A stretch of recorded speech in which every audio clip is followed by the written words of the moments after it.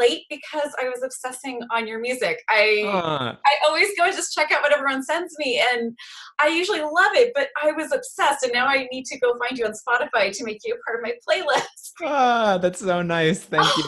Your video was so beautiful, and the music Oh, was thanks. amazing. So I'm talking. So is it Stefan or Steven or how do we pronounce Stefan, actually. Stefan? Thank you. You Yes. also surprised me because I don't know what your disorder is. I was looking it up and trying to figure it out, and I was just getting super confused. So if we could start with what you have, that would be really helpful. Yes. It's called central sensitization syndrome. And I mean it's a variety of things. It's sort of the last diagnosis they make when they've ruled everything else out. I think a whole As bunch of I'm people sure, said yes. yes. So it's yeah. Um, I spent 4 years chasing a diagnosis, which I know for some people doesn't even seem like that long, but it sure felt like a long time. And it's basically characterized by a propensity to hardwire injuries. Okay. So it's like phantom pain. Okay, now I got it. Yes, Wow. in the Oh, central nervous system. Uh, but it's also characterized by sorry, I'm getting a little delay on my end. no worries. Zoom was supposed to be the answer to Skype, and Uh, somehow we will all figure out a way to be able to talk around the world. It will can happen. you see my lips and I everything can, and looks you're actually like syncing up perfectly. So okay? So I'll yeah, just just talk. okay. Okay. So it's also characterized by sensitivity to light and sound and touch and temperature. So they think it's mainly um, derived from, or not derived, but based in trauma, Okay. often several decades before, but I guess it can be sooner. That seems desperately unfair. What was the trauma that you experienced that started this all off? This was a 22, is that right? That this all started? Yes. Yes. So So I actually have hydrocephalus, which is a brain disorder. Um, it sounds like a Greek myth. That sounds like some sort of like creature waiting in a cave. What is yes, yes, yes.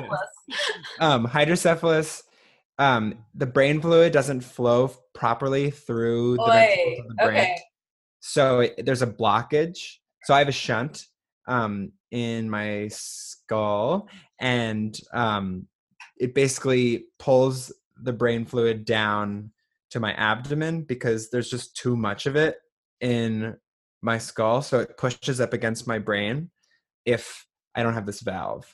So I'm So going to have you explain what that's like because I've had some spinal fluid issues before, which I would put on a level of hell that all the rest of my disorders can't even come near. So can you explain what some of your symptoms were for having this issue with brain fluid? well, I mean, it can be fatal if you don't catch it. So it's the type of thing where like I was born with it, it's congenital. Um, and they had to fix it, several days after I was born. Oh, okay. So this wasn't like you were a teenager and you had to get a shunt put in. This was right from birth. Hmm. But I Okay. had 8 malfunctions, so I had to have revisions every time. Did this change how you were as a child? Were there certain things you weren't supposed to do or things that you're supposed to watch out for? I got super lucky. My mom, I guess, was sick after she gave birth, so I guess they kept me in the hospital longer um, as well. And so they saw that I was not acting normal and discovered this condition and were able to fix it really quickly. But the side effects that can come with it can be really brutal. Uh, Spina bifida, um, a lot of really detrimental learning disabilities. Um, I mean, everything from ADHD to tinnitus. But I really lucked out and didn't have to deal with a lot of those problems because they caught it so quickly.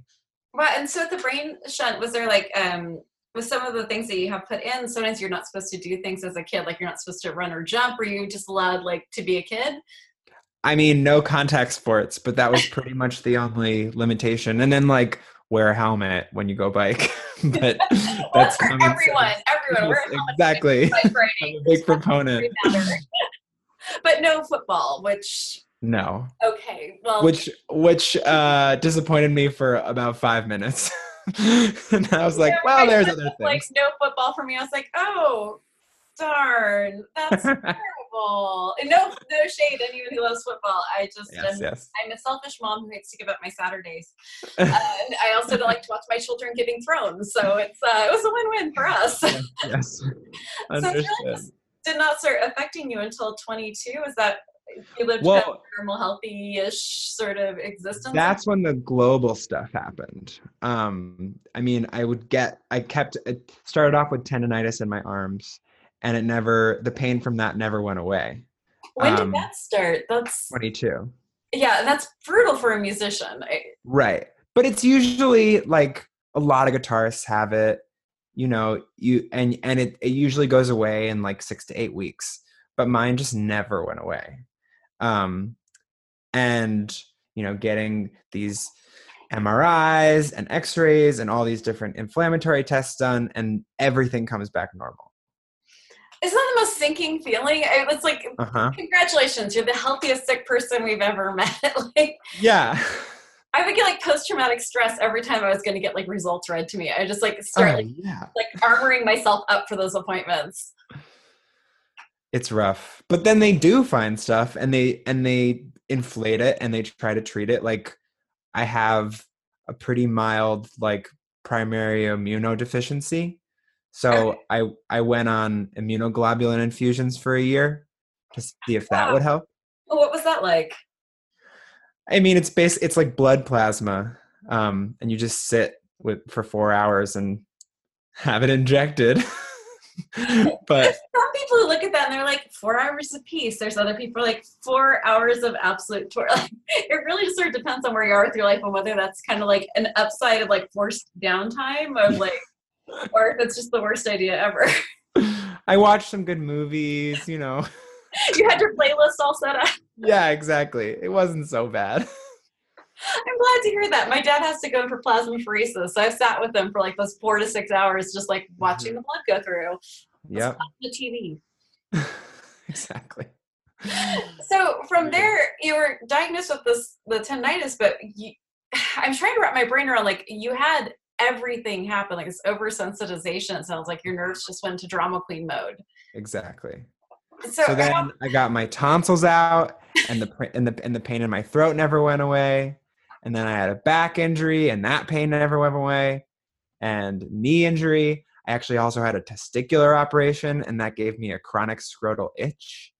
So it sounds like not okay. I mean, you can't do anything about that in public unless you're like, yeah, there's just, unless you're elected office, I think there's nothing to do about it. Yeah, exactly. Sorry, we're recording this right now in the middle of a major news week, and I will try so hard not to lose my mind during this episode, but I think I have no fingernails. I've bitten them down to the quick. Well, every week is a major news week in America, so I think almost all of us are like trying to focus on anything else, literally try to keep our brains going. So I will make fun of Congress people today, please, but I will try to keep this on the rails. And on the rails was testicular itching. Yes. Okay. Yes.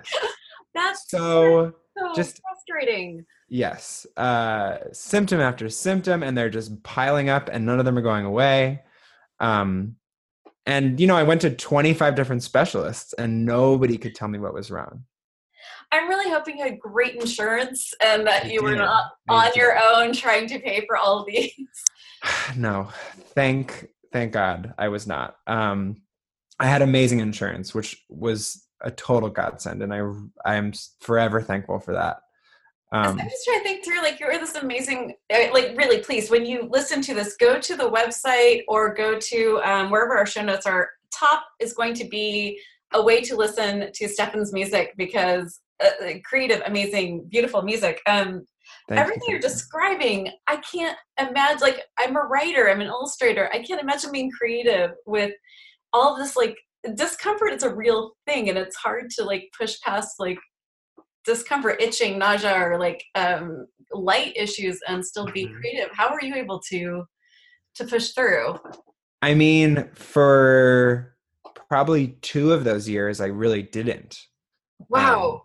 What did you use Because as an outlet then to like stay sane? Or uh, did you try to stay sane? I mean, hey, I don't know. I mean, a variety of things. You know, everything from movies to like downloading Grinder and having a lot of anonymous sex. hey, that's an option too. Yeah. Man, I am so jealous. That's a that is a fantastic option, which I never knew was a box that could be checked. Yes, exactly. That's Which was also, you know, challenging in and of itself with that, with like chronic pain in my arms and, you know, yeah. like scrotal issues. The scrotal itching would be made better through Grindr. Yeah, maybe. I don't know. No, it felt like I had jock itch for about a year and a half every day. It was wow, like a yeast infection, essentially. Okay, everyone who can possibly understand yeast infection, everyone just cringed. Anyone who doesn't understand extreme, desperately uncomfortable itching and awfulness, like sitting down, standing, all of it bad. Like, right. But again, nothing to see. There was no test, nothing, you know, I had everybody examine it. Literally, with Grindr, everyone got to examine it.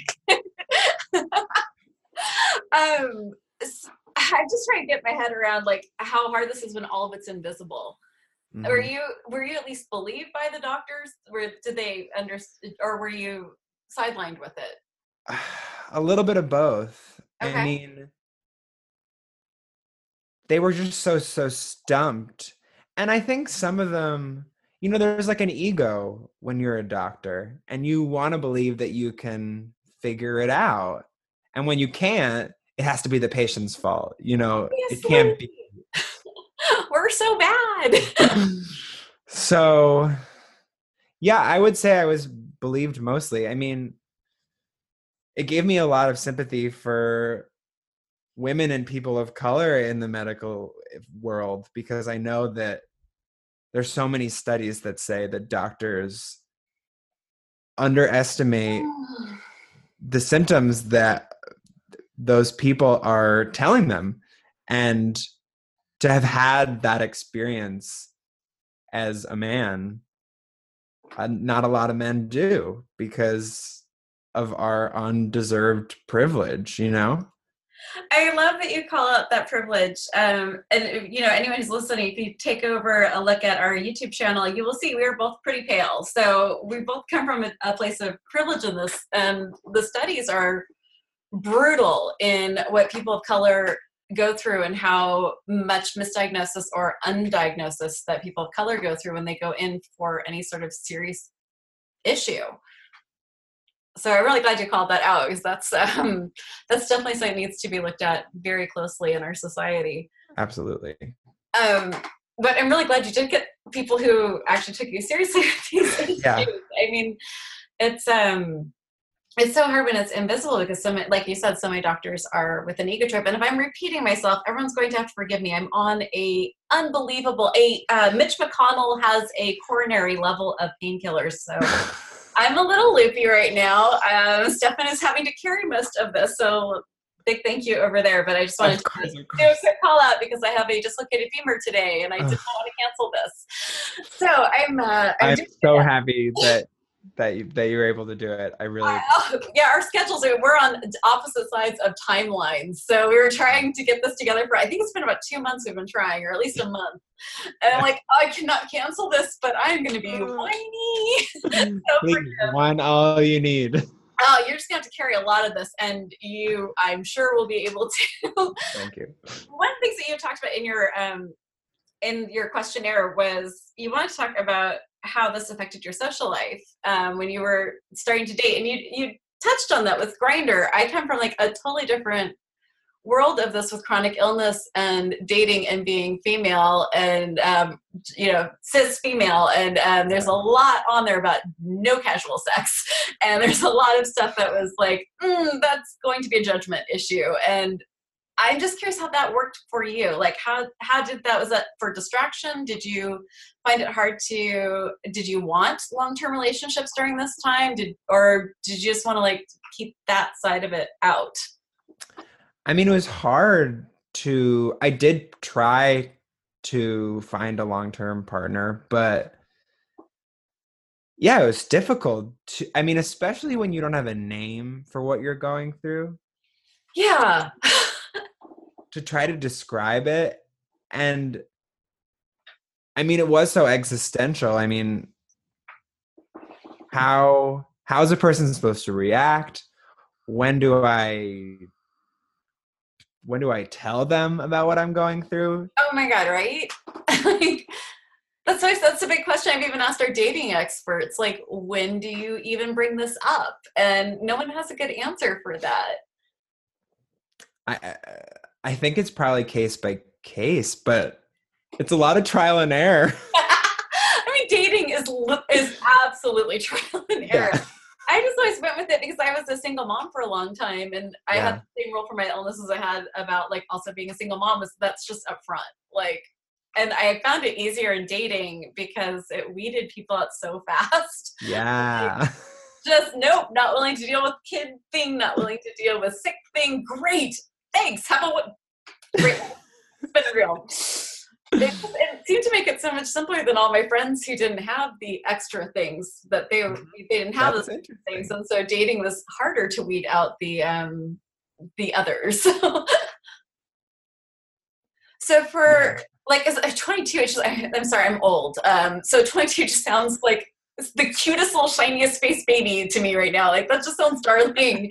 I can barely remember it, and that was probably because 21 was such a fun year. And yeah. How did I was just trying to think like how you could even get around with your regular life when you're dealing with like light issues and. Well, the light stuff, I don't mean to stress that too much, because it's the type of thing where it's like I can't sleep. I have to sleep with blackout curtains, or I sleep with a noise machine and earplugs, and I wear earplugs when I ride the subway.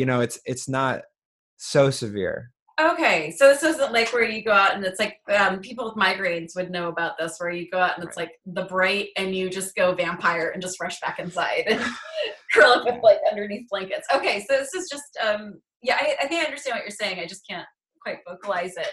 Mm-hmm. How did this affect your creative process? I know you said that for a few years you were relying on Grindr as a distraction, but how did this affect us? Like, I don't say things I don't mean. I'm very blunt, and when I say I love your music, I'm seriously like fangirling right now. I'm a little distracted because I like kept replaying the song. Has this like changed your creative process? So. Well, I'll talk about the Mayo Clinic experience. Oh, please. Thank you. That was definitely on my like underline list. I'm serious, people. I am on like massive drugs right now. But the Mayo Clinic is like. I can talk about the creative process first. No, go Mayo Clinic first, because that was like on my like underline list. Ask him about Mayo Clinic. Yes. Because that's like the chronic illness people's idea of like Club Med. Like any of us who haven't gone, it's like that's the Club Med. That's the lottery that you're supposed to like get into. What? Break down for me what life is like at the Mayo Clinic. I mean, as a person who is a connoisseur of doctors' offices, do we get to like start giving them like 4 or 5 star like Airbnb and like we can write like little notes? Yeah. I mean, that's kind of like ZocDoc or Yelp. Oh God, yeah, that's true. But I feel like the Airbnb, they should start leaving us little gift baskets when we go in. Oh yes. Oh. You think they should rate the patients? No, I think we should get to rate them. They should leave us gift baskets like Airbnb where they have like things. I would love if doctors' offices realize that they're probably our 3rd or 4th appointment during the day and we haven't eaten yet. Maybe if they could leave some wine bars, that could be nice. Just a little like, hey, mints would be great. Anything with calories would be fine. Yes, of course. Bottle of wine would be best. That would be great. Midday. but yeah, it's an incredible facility. How did you get into it? How did you get referred by a doctor? How did this all work? So my mom grew up in the Midwest, and her Okay. mom was in the medical field. She was a nurse, and then she was the head of a nursing department at a hospital. So she always knew about the Mayo Clinic. I mean, she was in Wisconsin. It's in Minnesota, so just one state over. Okay. And, both my parents were totally abreast of every appointment that I was going to, even though they lived 3 hours away in Massachusetts. um I got to the point where every single one of my doctors was like, we have nothing left. And there was like a 3-month period where I don't even really remember it that well, but exploring all the weirdest things I could think of, everything from like laser treatment to medical marijuana, and which is really hard to get in New York State. Is it really? You guys are still illegal? It's legal to get medical marijuana, but it's super restrictive. Are you serious? I never would have thought that about New York. Oh, This I is literally knew. Oh my God, come to California. not We a have them liberal with state. Starbucks. Like they deliver. I mean, I'm not kidding. Like they deliver. We have like, I think Yeah, 4 in my little suburban town. We've got like 4 different dispensaries. Like unbelievable. where my son is, it's like they're like we actually counted, and there are more dispensaries than Starbucks. It was, yeah. No, I'm not, and that's, yeah. I was dying. I was laughing so hard. Oh my God. So it's like really Yeah. hard to get in New York. Yeah, I Oh, mean, de Blasio we've needs to get had a ass. we've had a Republican state senate for about 10 years, and they have stymied a lot of efforts There's for so much that is not Republican or Democrat, and people in agony is not a partisan issue. Environment, by the way, is also not a partisan issue. That is Mhm. insane. I like people suffering should be like beyond party lines. That's Yeah. crazy. Oh, I'm so sorry you don't have easy access. But ultimately, I still didn't have a diagnosis. So it was just throwing everything at the wall. And that didn't feel No, but like like a the great marijuana idea. is like one of those things that's like it's kind of a catch-all. It can make a lot of things better. It's It can true. make so It's many true. things better that when you Yes. don't have a diagnosis, it's like I obviously don't want to be an oxy without a diagnostic, so I Yes. can do this to just sort of patch this through until I can Mhm. figure out what's wrong. Wow, so you've gone like 4 years without a diagnosis. All of your doctors have said we're at the end of our rope, and Yeah. did they give you anything other than a because I'm at that point right now where all my doctors have just gone surgery maybe. What? Yeah, I mean, there was exploratory surgery suggestions, and I was like, I mean, every time I get a surgery, every time I, have an injury, it just creates more chronic pain. So no, I'm not going to do that. Yeah, I would definitely understand where you would be like So my mom, being like the incredible woman that she is, and doing all this research for me, was like, I think I think New York, I think we're done with New York as far as the okay. doctors go. We gotta go for the top guns and look at the Mayo Clinic. And Wow. I sent an application, and they accepted me. I went out there with my 400 pages of medical records from the last 4 years.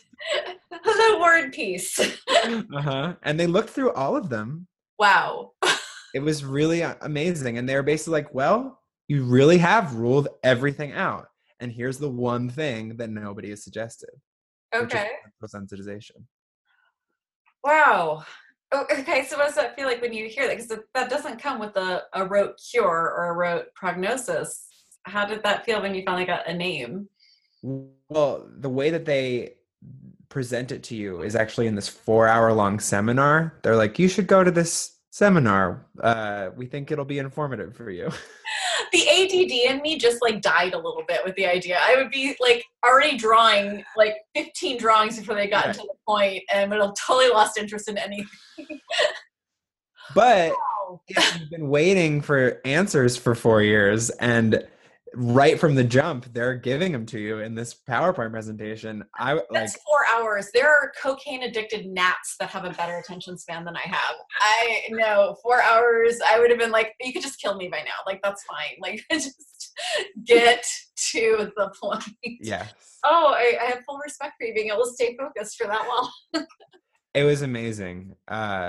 So they ended up suggesting, well, they basically said the only treatment that we can recommend is this 3.5 week pain rehab program, which is like a multi disciplinary pain rehab program at the Mayo Clinic. And I ended up going back the next month to that program. And the crux of it is all mindfulness and cognitive behavioral therapy to Mm-hmm. essentially like manually rewire the brain.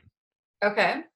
And and also this extremely gradual desensitization where, they started me off singing for 5 minutes a day, no matter how it felt. I had to sing, even if it was super painful. You just have to do it, and then you increase by 1 minute every day. Wow. Okay. It's like the frog in the boiling water. You just keep Uh-huh. temperature until it's bearable. Exactly. Wow. Okay. And so that got you to a good point. And I just have to ask, because you're a legal adult at this point, how were you able to be away from money making activities for this long? So, I mean, I had savings, and my parents helped me out a little bit. Yay, uh, parents. yeah Parents are awesome. At least yeah the supportive ones. Good supportive parents are and my incredible. grandma helped me out a little bit too. But I mean, I definitely spent for the 4 years, the bulk of the spending was all me. And then Wow. it ended up, I mean, this is probably not going to sound like very much, but it was like probably 8 to 10 grand. And I mean, obviously that's a lot of money, but I know people have spent a whole lot more on medical care. I think everyone who listens to the show understands that we are only speaking from like our viewpoint where we are in our lives with the very clear understanding that this is not the reality for everyone listening. So Right. 8 to 10,000 it's a lot, but I do know that, yeah, I spent that by February on my health stuff. So Yeah. I definitely hear you, especially when you're not at an age where you've built up a huge amount of savings or No. a work savings or Right. I know at 22 that kind of money would have pretty much buried me. Yeah, exactly. So thankfully, my insurance was so robust when I went to the Mayo Clinic at 26 that they actually covered the whole thing. Oh my god. that's, Real. that's surreal. Do you actually live on the campus at Mayo or do you go in and out? You go in and out. So Okay. I stayed in Airbnb, which is great. I've been floating this idea forever, but I want Airbnb to start a subsidized program for people who have to Yeah. go to places for. We talked about this with Dawn, who has to go for her amyloidosis. That they should have a subsidized way for people to go to trials and to clinics and Mm. subsidize that so that people don't have to go broke trying to get help. And the McDonald house only works for certain people and they don't have enough of them. So it'd be really a great idea, Airbnb, to rehab some of your image, which you need after the last 2 months. So Mm. good. And it wouldn't cost them anything because that's a tax subsidy. So True. Yeah. I mean, there's no That's a reason great for them idea. not to be good people. Just a Yes. little idea living out here near Silicon Valley, those things. Just yell it out the window. I've yelled it to just about everyone at this point. Yes. I've been trying to get Uber to do this. I've been trying to get Lyft to do this, to get Airbnb to do these things. I mean, our government obviously is not going to step in and take care of sick people. We've decided that corporations are people, so I'd like our corporations to be nice people, good neighbors. Yeah. Make us not want to like go French Revolution. That'd be great. Sorry, I promised I wouldn't do this. I'm in full agreement. I I didn't mean to. I'm not. So you're Yes. living in an Airbnb. You're Yeah. going back and forth to the clinic. How many hours is the clinic? 8 hours a day, Oh my god! For how long? 3.5 weeks. I bow down to your focus on that. That is amazing. Did you really feel like that the cognitive behavior therapy really worked for you? Did it help you get to a place where you could function? Absolutely. And That's amazing to me. truly create, like with the desensitization and the whole protocol and all the different mindfulness and relaxation techniques that they were teaching us, like I feel like I've essentially rewired myself in a lot of ways. I mean, it's the type of thing where every couple weeks it sort of switches back. See, I would just forget everything I learned. That's that's very helpful that you'd be able to, like, at least, you know, you have a roadmap to get back to what worked. And they plan for all that. They make you write out plans for difficult days, and they send you back home with all these tools to try every time that these types of things happen. So What's the most effective way that you found to get back to what works? What's your best tool for, I'm not saying that this is going to cure your pain, everyone. I'm just generally, what's your like touchstone thing that works? well, sort of the new medication that they prescribed in this program is diaphragmatic breathing, which is It's a so prescription that's not simple. going to kill you. That's awesome. There's no like 3-layer list of like all the things that it's going to do to you. Hmm. Diaphragm. I did not believe in that until my physical therapist just got me doing it last week. So I thought that was just hilarious when I saw it on your thing. Yeah. Seriously, look this up, people. It does not cure my pain, by the way. It really does just help me calm down enough so I can like go through the protocol and figure out what to do next. But that's Mhm. amazing stuff. It's really powerful. Does that help with And your singing? I'm just curious. So she was teaching me like some circular breathing pattern. I was like, if I could carry a note, like if my children didn't tell me to stop singing when I sing them lullabies, this could have been helpful. oh no. Well, I actually kind of already knew how to diaphragmatic breathe I because would I was think. singing. But it's the the voice was actually the hardest thing to work on in that program because it's the most intimate thing for me. But it's also like a black box. You can't get the visual feedback that you can with your arms or your back and look at it and say that doesn't look inflamed because I can't see my vocal cords or my tonsillar tissue or whatever. um it's it's invisible, so it's purely mental, and that took me a really long time to get used to. And that's kind of the thing is, it's all in your head. That's actually a problem. Like that's not saying that it doesn't exist. That's saying it absolutely exists, even with the Hmm. location. Like I find it just really frustrating when people say that. It's like with CRPS or like the phantom limb pain. It's all in your head. Well, yes, but that doesn't stop it from being pain. That's or mental illness. That's still a huge thing that someone is dealing with, and that Yeah. requires care and a protocol. And you had touched on the mental illness. If you want me to stop on this, I swear I will not.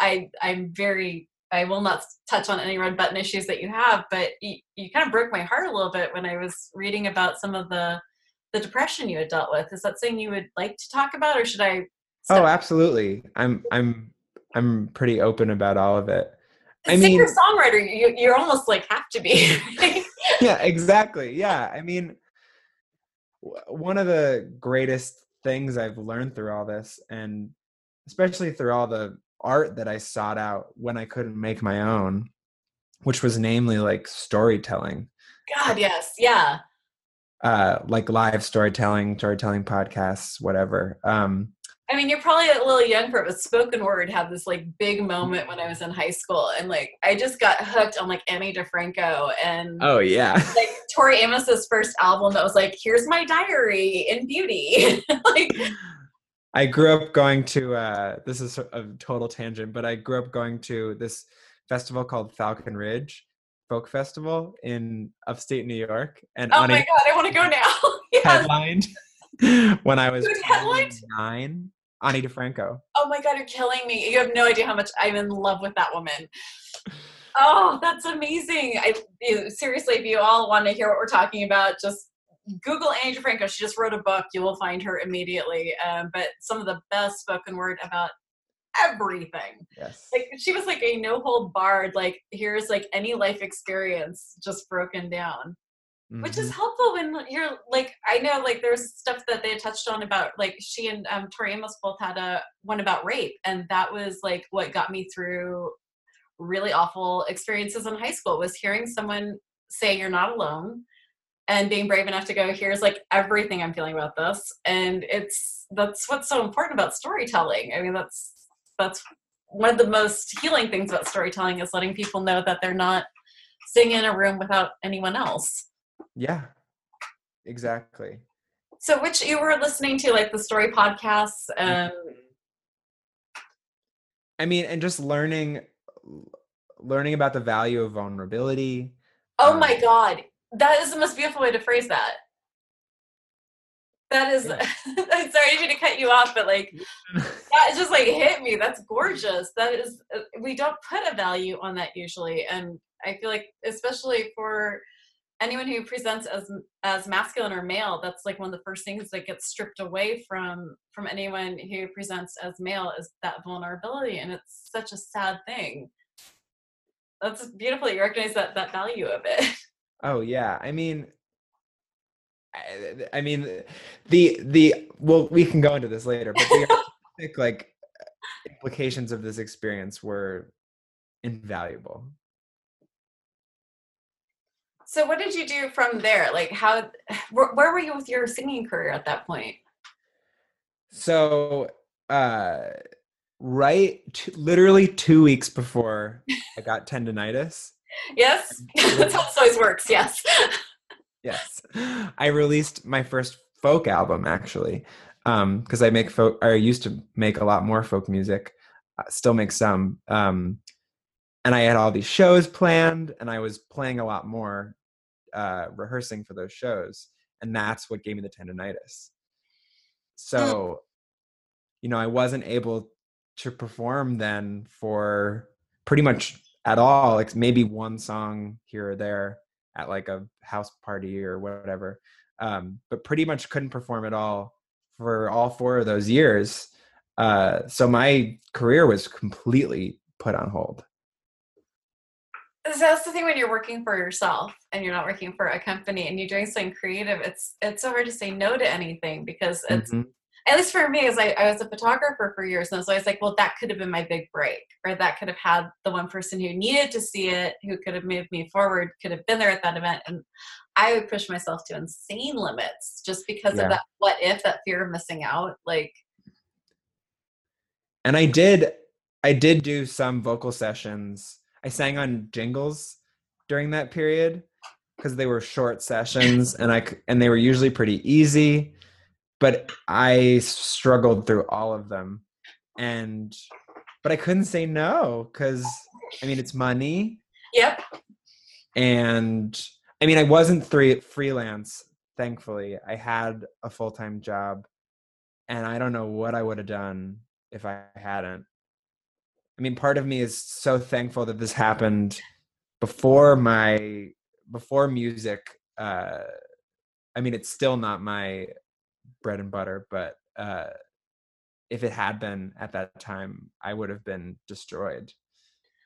That's so interesting. It's like I talked to people from like other countries, and they have so many fail safes for people who, it gives them a way to start their own businesses or to pursue a creative endeavor, because if they get sick, they're not going to not be able to afford their insulin, or they're not going to be able to not afford, like, Yeah. there's and I just find it so funny, in a country that we claim that we're capitalists and we claim that we're about innovation, and yet we have no setup to make sure that people have a safe space to like really build something from. Okay, Mhm. politics. Sorry, I will. Mm. No more Twitter for me today. No, must stay away from Twitter. Okay, I feel that impulse too all the time. my husband has a rule for me, and it's, I mean, I shouldn't say it that way because we don't make rules for each other. It's just like, Yes, you need to sleep. No Twitter after 7 p.m. is like kind of the like, good idea. like you just don't sleep. You get so agitated. And I think the underlying is you don't let me sleep because you are so agitated. Right. That's probably the fair, sweet way of him saying that. It's like, please stop this. For the love of all that is holy.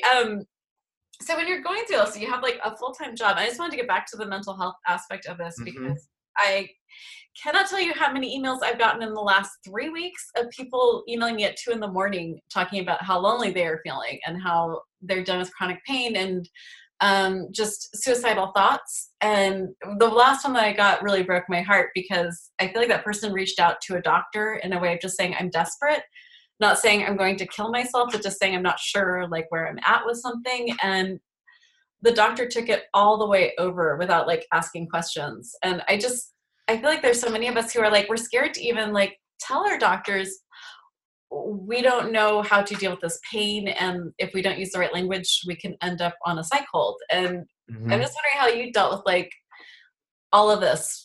It sounds like your parents aren't living near you, but I'm sure you could probably call, but how did you handle like mental health, depression, and chronic pain and creativity?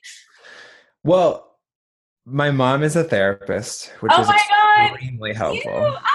My father's a therapist. Another Mm. child of therapists. Yay. Yes. Aren't we fun? Yes. I feel like I gained so much insight from her. I mean, I continue to gain so much insight from her. Um, and it helps me provide counsel for my friends and the people around me. I never understood people who were like, "Oh, that must have been horrible." They're probably always, analyzing you, and I never felt that way. I think the only really bad thing I can say was like my dad's favorite story was like it was like 6 or 7, and he was trying to get me to explain why I was behaving badly, and it had gone on for an hour, and again ADD, and I just asked him to spank me. I was like, "Could we just stop the talking and just like punish me already? Like, I don't know why I did this. I'm 7." Like, other than that, it was lovely. That's Yeah, fun times. So, were you able to talk to her about how you felt? yeah, definitely. And I mean the the deepest of the depression was right before the Mayo Clinic came into view. Wow. Because I mean I made this like a part-time or a full-time job, and a lot of people with chronic pain obviously know what that's like. Yeah, it's the worst paying one too, and the benefits suck. So, yeah, just going to 4 or 5 appointments a week and doing all these different treatments. And I had been doing that for so long. And then when that rug was essentially pulled out from under me, when all these doctors said, we have nothing left, like all the energy that I had once put into music sort of was transferred into finding a cure. Wow. Okay. And when that pursuit felt like it was no longer an option, I just felt completely useless. Wow. I absolutely hear you and understand what you're talking about, but it's that for me it was always just like, okay, this is it. This is as good as it's going to get. It will just get worse. And when you have to redefine what your purpose is in this life, if your body is not allowing you to do what you defined your purpose as being, that's so hard. Yeah. So how And I did don't think I let myself, I mean, up until that moment, I really hadn't allowed myself to do any redefining. wow. And maybe that what was part of what was subconsciously happening in that moment of sort of admitting defeat. Wow. That's how did you deal with that? Like the admitting defeat. I mean, it's hard to describe. Part of me feels like I sort of blocked it out. Um, Hey, denial is not just a river in Egypt. It is a right. very useful tool sometimes. I deny that 45 is our president. Yes. Okay. That only works for so long. But it's just minute by minute, moment by moment. For a few moments, it can be blissful. Yes. So yeah, I mean, it was a lot of self-reflection and trying to be around people, not wanting to be by myself, because then the thoughts would come up, like. I don't mean to laugh. My sister just had this discussion with me. It's a rabbit hamster wheel. Is Yeah, what we exactly. call it. And we both had this discussion about how the deep, dark, scary when you're alone. Or just idle, like I had to have like media going or just be doing something all the time to distract myself. Um, but then, that was probably 2 or 3 months. And then when the Mayo Clinic came into view and I could spend the next 6 weeks collecting my hundreds of pages of medical records and following up with these 25 doctors and these 10 imaging facilities every week until they sent me my stuff. Hey, you wanted something to do. There you go. Yeah, exactly. You are now not idle. Exactly. So it became like this new, I mean, I am a type of person who needs a project. Mm-hmm. Of course, like I know there are a lot of people like that. And that was my project. And once I went through the program and had that protocol to follow, like that was the new project. And like that gave me some purpose again. That's one of the things that I worry about with people who aren't diagnosed is there's no protocol.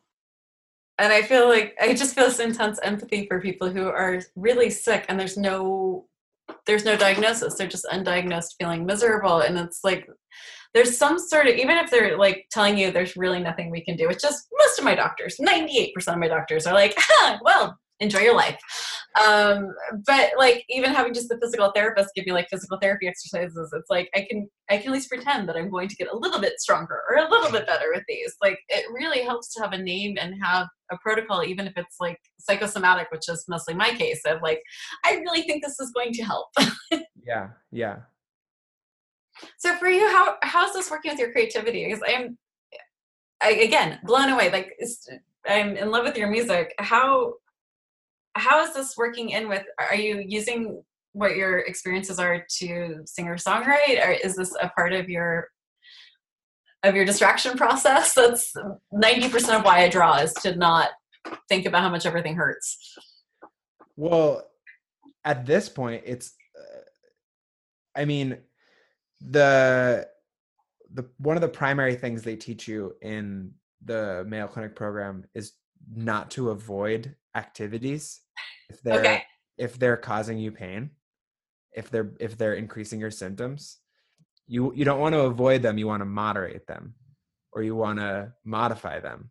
That's so different than the usual advice, which is it hurts, stop. Right, exactly. Which is, And by the way, do not sue us. This is what worked for him. This is what the Mayo Clinic said to do. We are not advocating this. We're just saying experience. Don't sue me. Okay, sorry.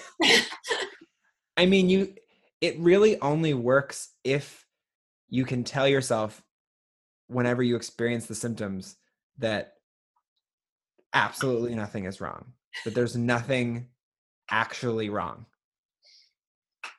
I'm only smiling like this because it's almost the same thing I have to do for my, but you can see, like, if anyone's watching this on YouTube, you've probably seen my shoulder dislocate 2 or 3 times during this episode.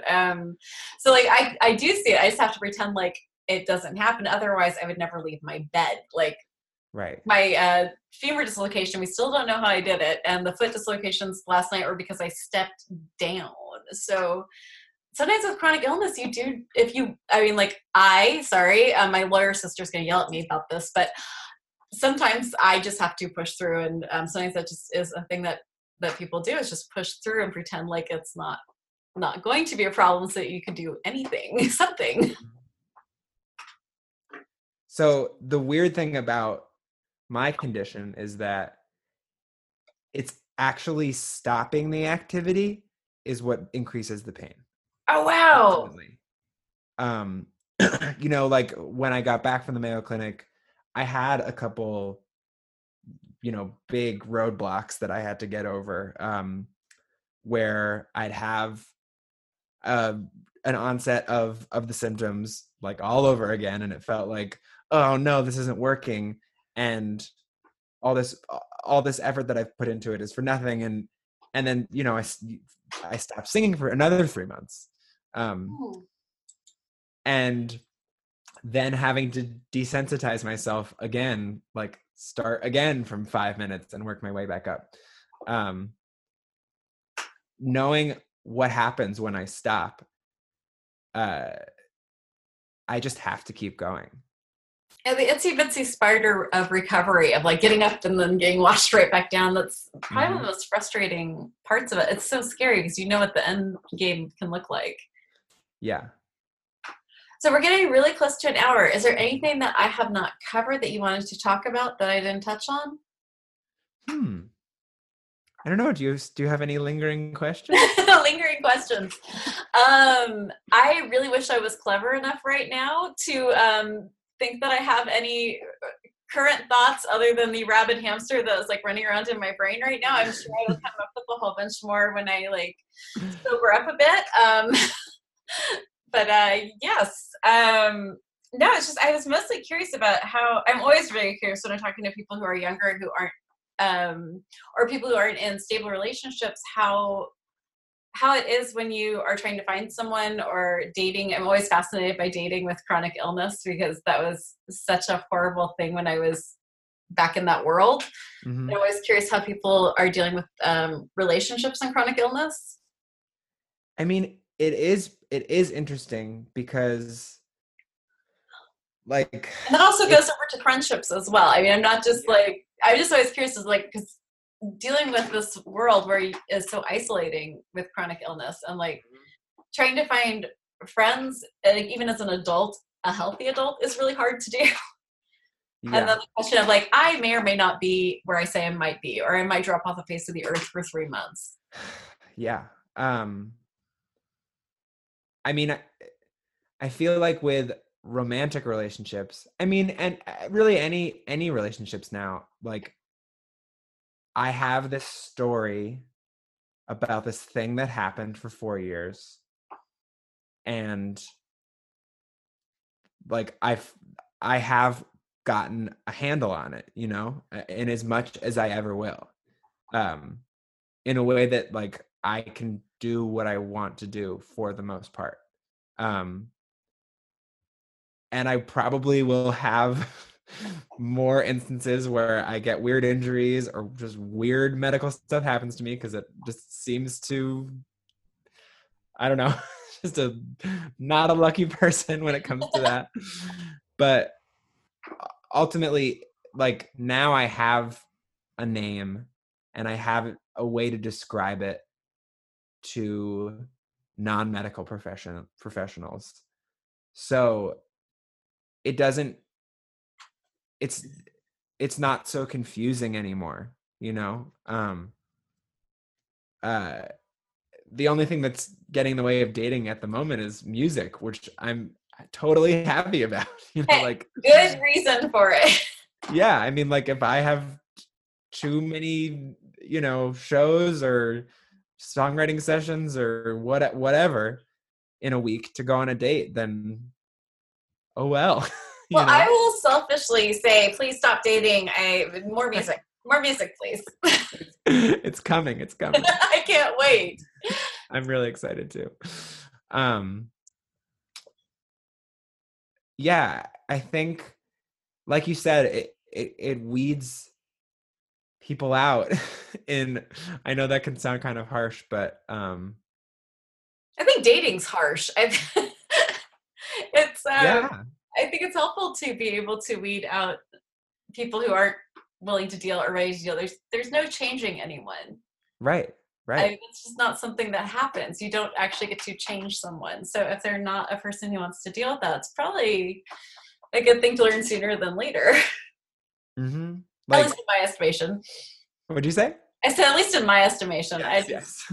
I got lucky and married my best friend. So that just made things so much easier. He had already seen all of it. He had already Yeah, been there through all of the stuff we were friends. So it just was so much. I that's really lucked amazing. out. 'Cause, like, I said, at least in my estimation. I just I got lucky and married my best friend. So that just made things so much easier. He had already been there through all of the stuff we were friends. So it just was so much. I really lucked out. That's amazing. I mean, ultimately, like, I'm always going to have like this protocol that I have to follow, and you, like I can't go to loud bars, and In New uh York? That sounds like a problem. it is it is challenging. And like I really need to watch my how much I drink, and yeah, there's like a lot of things I need to really focus on. And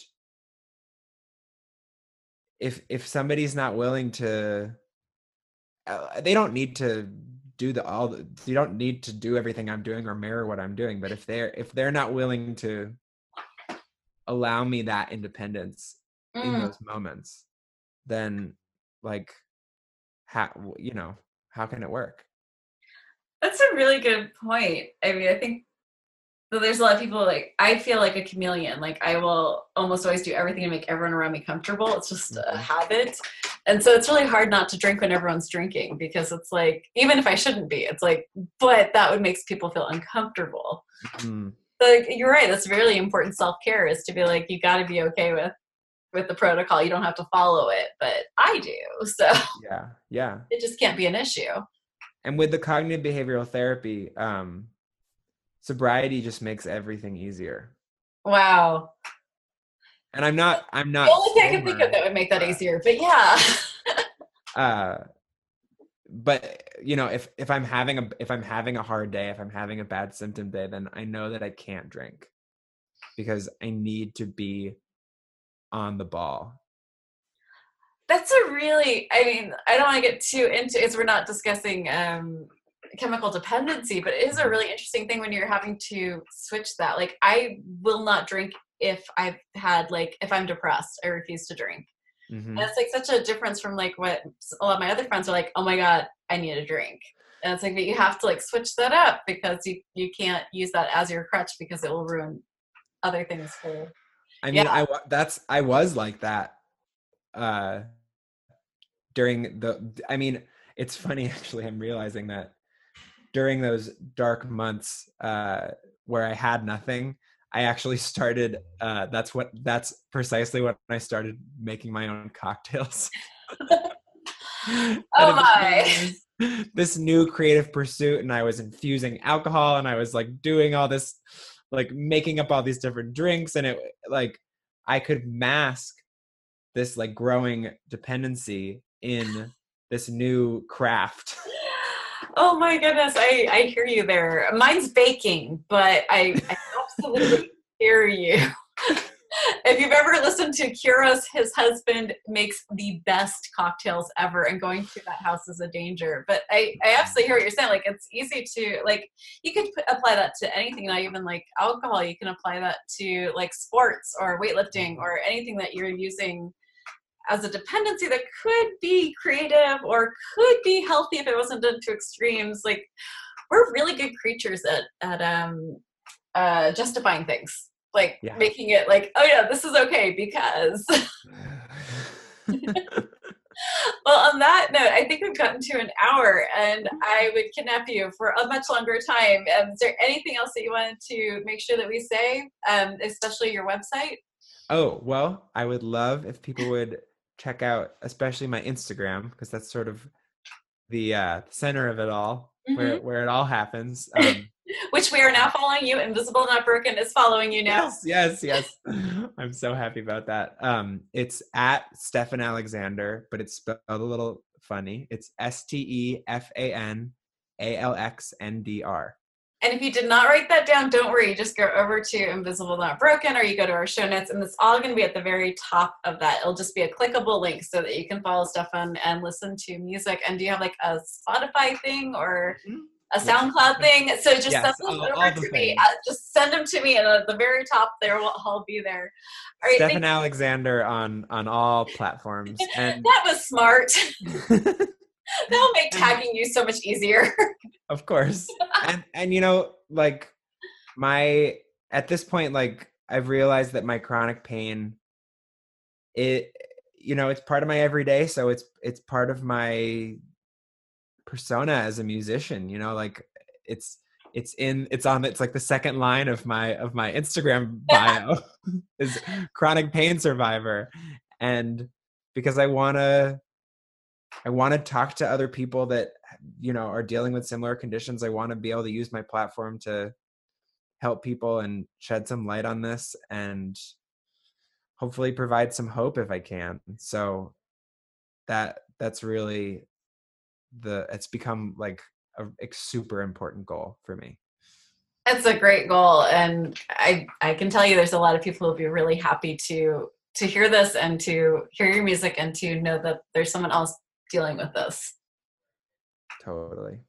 Well, thank you so much. Thank you. It's been such a pleasure. Oh my gosh, I really wish I was more alert for this. I'm going to be very sad when I listen to this again to edit it. No. What were you thinking? Why didn't you ask these other questions? So thank you for being patient with me. I really appreciate that. Everyone, if you want to do nice things for the podcast, the nicest thing you can still do is to go over to Apple Podcasts, I think it's called now. They stopped calling it iTunes. You guys know it's a little like Apple thing. Say nice things, put stars. If you want to say mean things, we got it. I'm shrill. That's been said enough. If you have other things you would like to say about that you want me to change, feel free. I do read all comments. I know it's an awful habit. But you can also send me emails too if there's things you'd like to change or things that you're annoyed with me about. I do read those as well, and I have changed some things that people have brought up. So please feel free to say hello. I think that's about it. I'm going to stop talking now and go curl up in a ball. So be kind, be gentle, and be a badass, and tune in next week.